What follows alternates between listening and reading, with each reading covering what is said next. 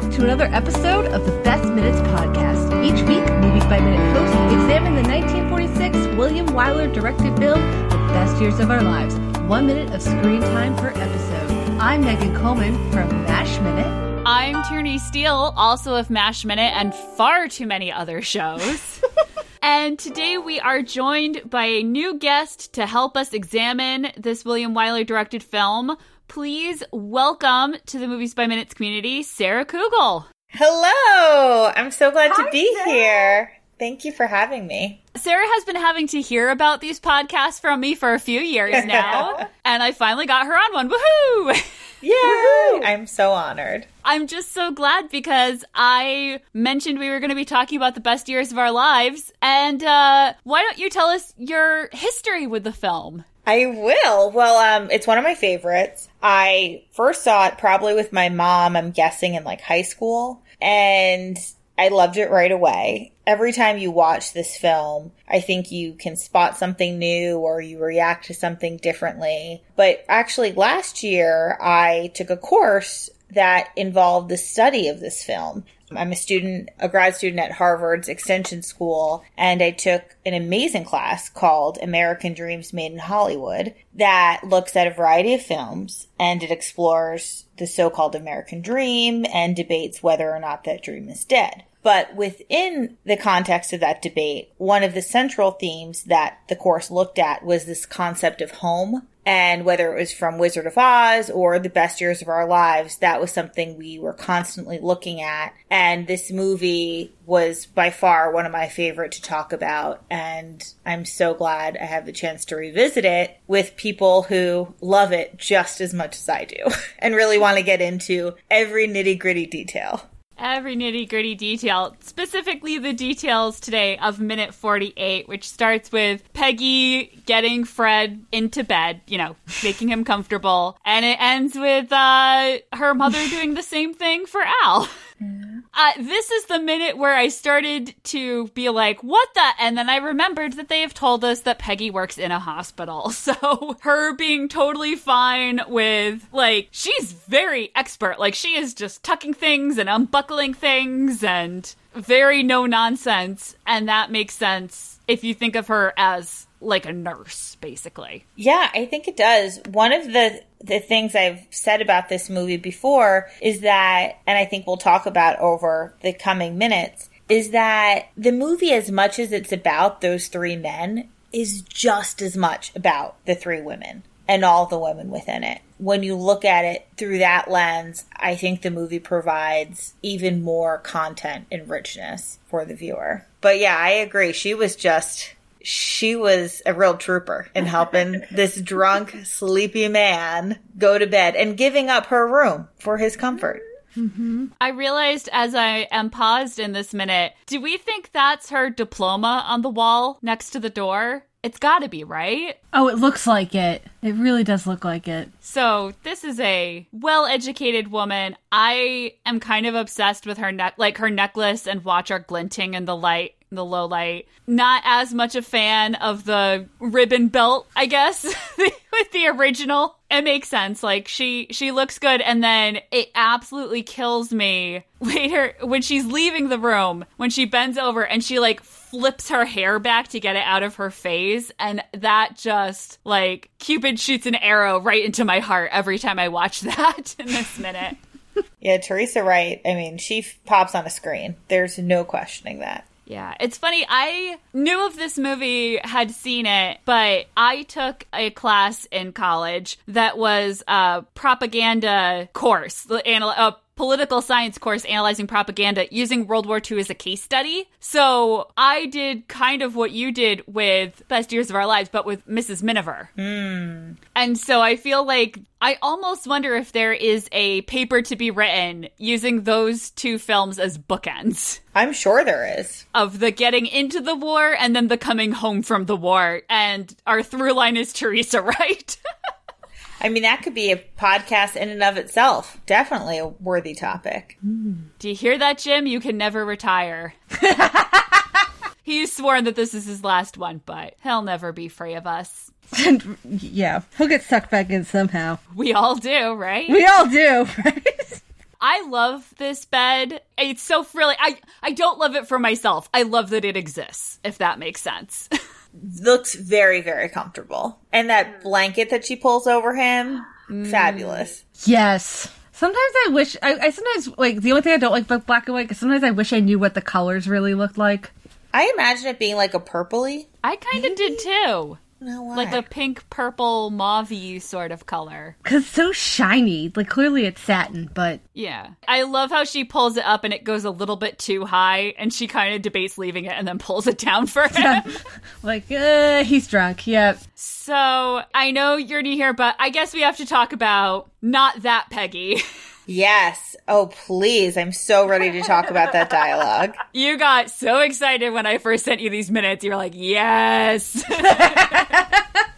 This is, I mean, there are a handful of minutes, if I got to choose, like if you said, Sarah, pick your top 5, there are plenty to choose from, but one of these minutes absolutely would have made it in. But what I love about it is this scene and the ones that follow, you could watch it and there's, the actress, all the roles are just played superbly. These women, the men, drunken, sleeping, everyone's acting is just top of their game, but also the dialogue here. Every single word, even though these are very quick exchanges, is just packed with so much meaning. And I would love to talk about that. I'm not that Peggy. So, but so that happens, Fred grabs her. She identifies herself. Fred grabs her. I do like her. Don't you remember? I'm Peggy. But she's very playful. She's not like accusing him, like, don't you remember me? But so playful. And she jokingly says, I'm not that Peggy, implying, she's joking around, but not a Peggy from Fred's past. And what's also so worth noting is his response, which is, it's too bad, or that's too bad. Yeah. But I would you could watch that scene and not really think anything of it. And it's just a cute little exchange between the two of them. And, he's half drunk. He's drunk. He's full on drunk. Yeah. And he's half asleep. But at the same time, that brief exchange harkens back to really the central theme of the movie. The whole movie could really be boiled down. If you had to pick 2 lines of dialogue, I could make an argument that it could be this exchange. Because she's saying, I'm not that Peggy, and jokingly implying that, a Peggy of the past. And then he says, that's too bad, which is such the response when having seen the whole movie, that this is a woman that, he ends up with, and that he still would prefer that it was the other Peggy. It comes back to the title, which is Best Years of Our Lives, but the whole time the title is intentionally ambiguous. And I don't know how much, if you don't mind humoring me, I'll keep going. That is the one hard thing about sharing this project with other hosts, is we don't know what they've said about the movie, so it's all a surprise once it starts coming out.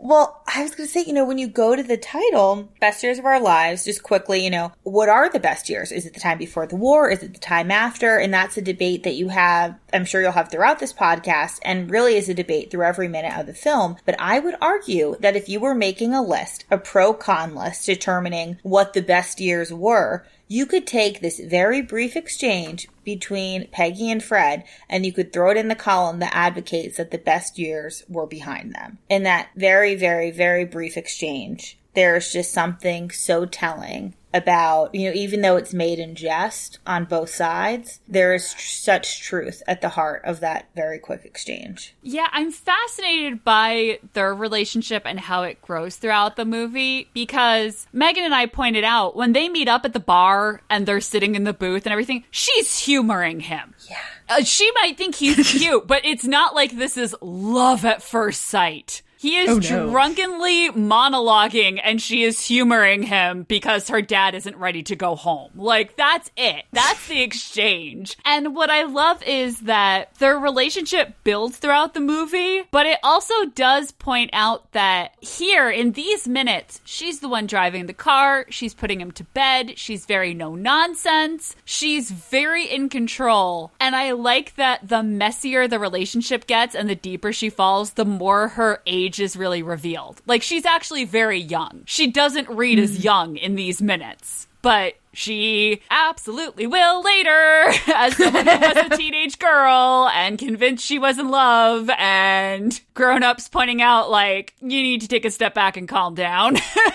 Is that when she's like, I'm going to break that marriage up? Yeah, she's like, I've made a decision. I've come to the conclusion. And then it's like, her parents are honey? like, you've come to the wrong conclusion, sweetheart. Slow down, honey. So, Sorry, maybe I should have said spoiler alert, but it's also a movie from 1946, so oops. yeah. I feel like that is fair. But they do love it. Like, they work well. We see how they kind of fit together, but it isn't this perfect, oh, they were always meant to be. It was love, you know, like I said, it wasn't love at first sight. It was not they were always meant to be. They just grow to like each other to the point where they get together. And I think, you know, the point you make about how she's, you know, driving the car and humoring him and taking care of him, it's really just like these women were the caretakers. And not just in these scenes, but they were holding down the fort at home. They were the ones keeping things together and running until these men returned. And the men come back and they're not necessarily ready to go back to their old lives. But, you know, but the women too are still in this mode of we are the ones, you know, holding down the fort and keeping things together at home. You see that with Peggy, like that's her mindset. And gradually, as time progresses, as you mentioned, you see the immaturity, you know, reveal itself. But I definitely think, you know, her kind of snapping into that caretaker mode is totally what you see at the beginning. I was going to say, Tierney, should we mention what we've sort of nicknamed this movie? Oh, yeah. What? So it might be called The Best Years of Our Lives, but we also think it's, how do we put it? It's like... Men are dumb.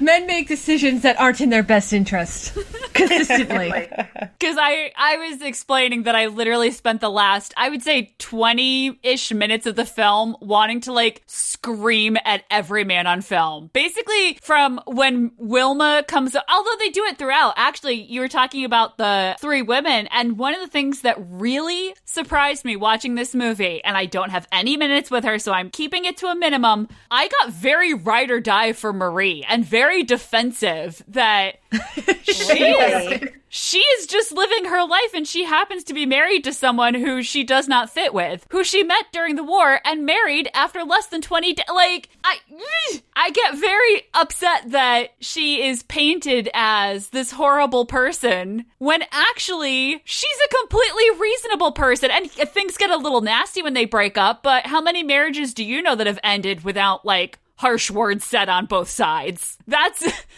just what happens when a relationship dissolves. Like, it's ugly. But I think every decision she makes perfect sense. Like, I don't think you get to condemn someone because they were working, supporting themselves, happy with what they were doing, had married a cute guy who they thought they got along with, and then he came home and it was like, oh crap, we have nothing in common and we hate each other. Yes, I wouldn't wrong her for their separation, but don't you think she's so harsh on him that, you know, she wants a life bigger than what his income can afford? And I read it like she fell in love with the soldier, you know, the glam, you know, the glory of being with this soldier. And then, but he comes home and he's not a soldier anymore. And she doesn't want to be with the guy who just works. What is he? He works at the drugstore? Yeah. Yeah. I just think, oh man, we are on different sides of this coin, Tierney, because I just think I am not a fan. I am not a fan.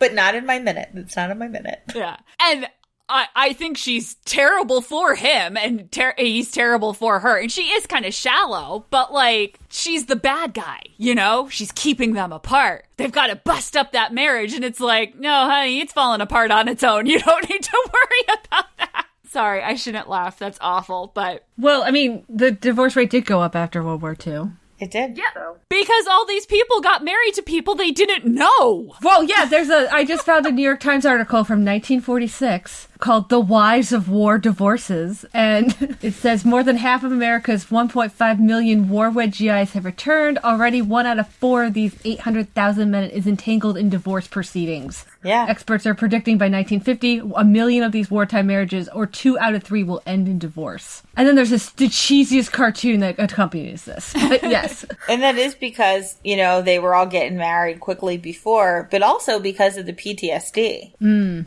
that they were coming back with, and these couples were just really figuring this out and learning about it. But I think that's also something that you see really throughout this whole movie, is that the PTSD and what was this unsaid, unknown, misunderstood trauma that these men were coming home with. Well, and I think it's interesting to keep in mind that originally, before Harold Russell was cast, Homer just had really bad PTSD. He was supposed to only have a mental problem coming home from the war, and they rewrote it once they found someone who could act who had the physical disability. But that story between Homer and Wilma would have played very similarly. Different dialogue, different lines, but that whole idea was already there. They were able to write and pin that whole storyline just on PTSD, although they didn't call it that at the time. I have this minute paused on second 20, and they are just, she is laughing. It's when she's been pulled down. She's got her hands out and she's laughing, and her hair, she looks very modern. She actually looks a lot like my aunt, pictures of my aunt from like right before I was born in the early 80s. And he's clearly smiling, and it looks like he's kissing her shoulder, and it's just like, this is such a happy moment for them. But you're right, it's not, this sounds weird to say, but it's not a real moment. It's a funny, cute moment, but it has no depth to it yet between the two of them. It's superficial. Thank you for knowing words. You're welcome. Sometimes I know them, sometimes I don't. Yeah, I'm just like watching her hair. I'm kind of obsessed with it. And like the one rogue curl that is clearly driving her nuts. But yeah, she tucks him in and gets, well, I don't think we know what I guess you can tell it's pajamas that she picks up from the chair. And I love the way she like surveys the room real quick before she turns out the light and leaves. Like, let me just make sure I've got everything settled for this guy. Yeah. And then I think next it goes to the scene with Al and Millie, right? It switches right to that. Yes, she's taking off his dog tags, which I always was like, I was surprised they didn't make a thing out of that, of him trying to stop her or something. Well, he does. I mean, he kind of shouts something and is resistant for a very brief second. I thought that was because it got caught on his nose. Yeah, I thought so too. I think that is what it was, but I think it's... That's all he could do. I think it's meant, in his drunken haze, but I think it's meant to symbolize he has this reaction, this immediate physical reaction that's verbalized in this, like this jumble of words. But I saw it as him being resistant. I mean, she's removing the dog tag, something that he's had on for X amount of time, and he's resistant to, removing this last piece, physical article from his time in the army. Yeah, because she would have had to get him out of that whole uniform. Yeah. That's the last piece. So I thought, wow. I mean, there's only so much they can do in the movie, but I thought it was interesting that he's asleep and drunk and still he's, shouting whatever he is shouting right as she pulls it up. He still does resist. Yeah. And then you notice as soon as it's off and he isn't being like physically reminded of it anymore, he's fine. And that's when he goes to like humming and singing the song. Mm-hmm. What do you think he's humming? I thought it was like, I can't tell, but it seems like it's some kind of fight song or anthem based on the way he pumps his fist. So here's the problem. I'm being mocked by this movie. He starts out humming Among My Souvenirs. You can hear him say the word souvenirs at one point. But then that doesn't make any sense with the fist. Because that's what they were dancing to in the thing. But he says, is it in this minute or the next one? At one point, maybe it's in the next minute when he's lying down. Maybe he starts out singing a fight song and he transitions to that. Because Sarah, infamously, I think that's what it is, yeah. I couldn't identify Among My Souvenirs initially when he requests the song, and it's very clearly requested if you look at the closed captioning. So I thought the fact that I can now pick it out when someone is drunkenly humming it was my brain like trying to overcompensate for not having recognized it earlier in the film. Interesting. See, you always learn something new about this film every time you watch it, so I'm going to be looking out for that next time. Ooh, I have a lot to say about this room and how much I love it, but I guess I'll save it for next minute. But yes, it's got to be some sort of fight song. And I wonder if her taking off the dog tags like rouses him enough to be or I don't know. It's really hard to judge. He's in poor shape. He's in poor shape, and yet he still has the energy to this like kind of tug of war between them. That's funny, but also he's just resisting. She's trying to put him back into his pajamas, and he's just resisting stepping back into that role and stepping into his civilian clothing. Even, again, as I said, as drunk and as sleepy as he is, he's still like, putting up a fight. And I wonder, we'll see at the beginning of the next minute, a little bit of that transition for him. And we can talk about it tomorrow. Yay! Look at that smooth transition. Wow, I'm good. So Megan and I did a podcast together, MASH Minute. Our episodes are still up, but we are also going to be remastering those episodes and re-releasing them with special episodes. We're going to watch movies related and things that came up on the show a million times, and I will finally see The Long Goodbye. You haven't seen that one? I forgot that. See, it's been so long you didn't even remember that's why I didn't remember. I was told I must see it. So I mean, I finally tracked down a copy of Spies. Yeah. At the same time, someone gave us a copy of Spies. It was quite the week. It was quite the week. So MASH Minute will return, which sounds like a sequel, but it's not. It's just the same thing, but with supplemental material. And Sarah, did you have anything that you want to plug or advertise here at the end? Nothing. Just your podcast, Tyranny and Megan. That's it. I've got nothing to plug. Don't want to talk about the vibrant city life of New York in October 2020? Nope, I will pass on that. Megan, where can listeners find the Best Minute? Well, there's a Facebook group, and you should go to it. If people are looking for the Best Minute podcast, that's the one you're listening to now. More can be found on Apple Podcasts, Spotify, Google Play, or at the main site, thebestminutes.com. There's a Facebook group, Butch's Place, The Best Years of Our Lives Listeners Cafe. And for these podcasts, the Facebook group is really active. People talking, sharing ideas, theories, all sorts of fun stuff. There's also Twitter. The handle is @TheBestMinutes. So if you do not have Facebook, there are still ways to interact with the show. And we will be back tomorrow with another episode of the Best Minutes podcast.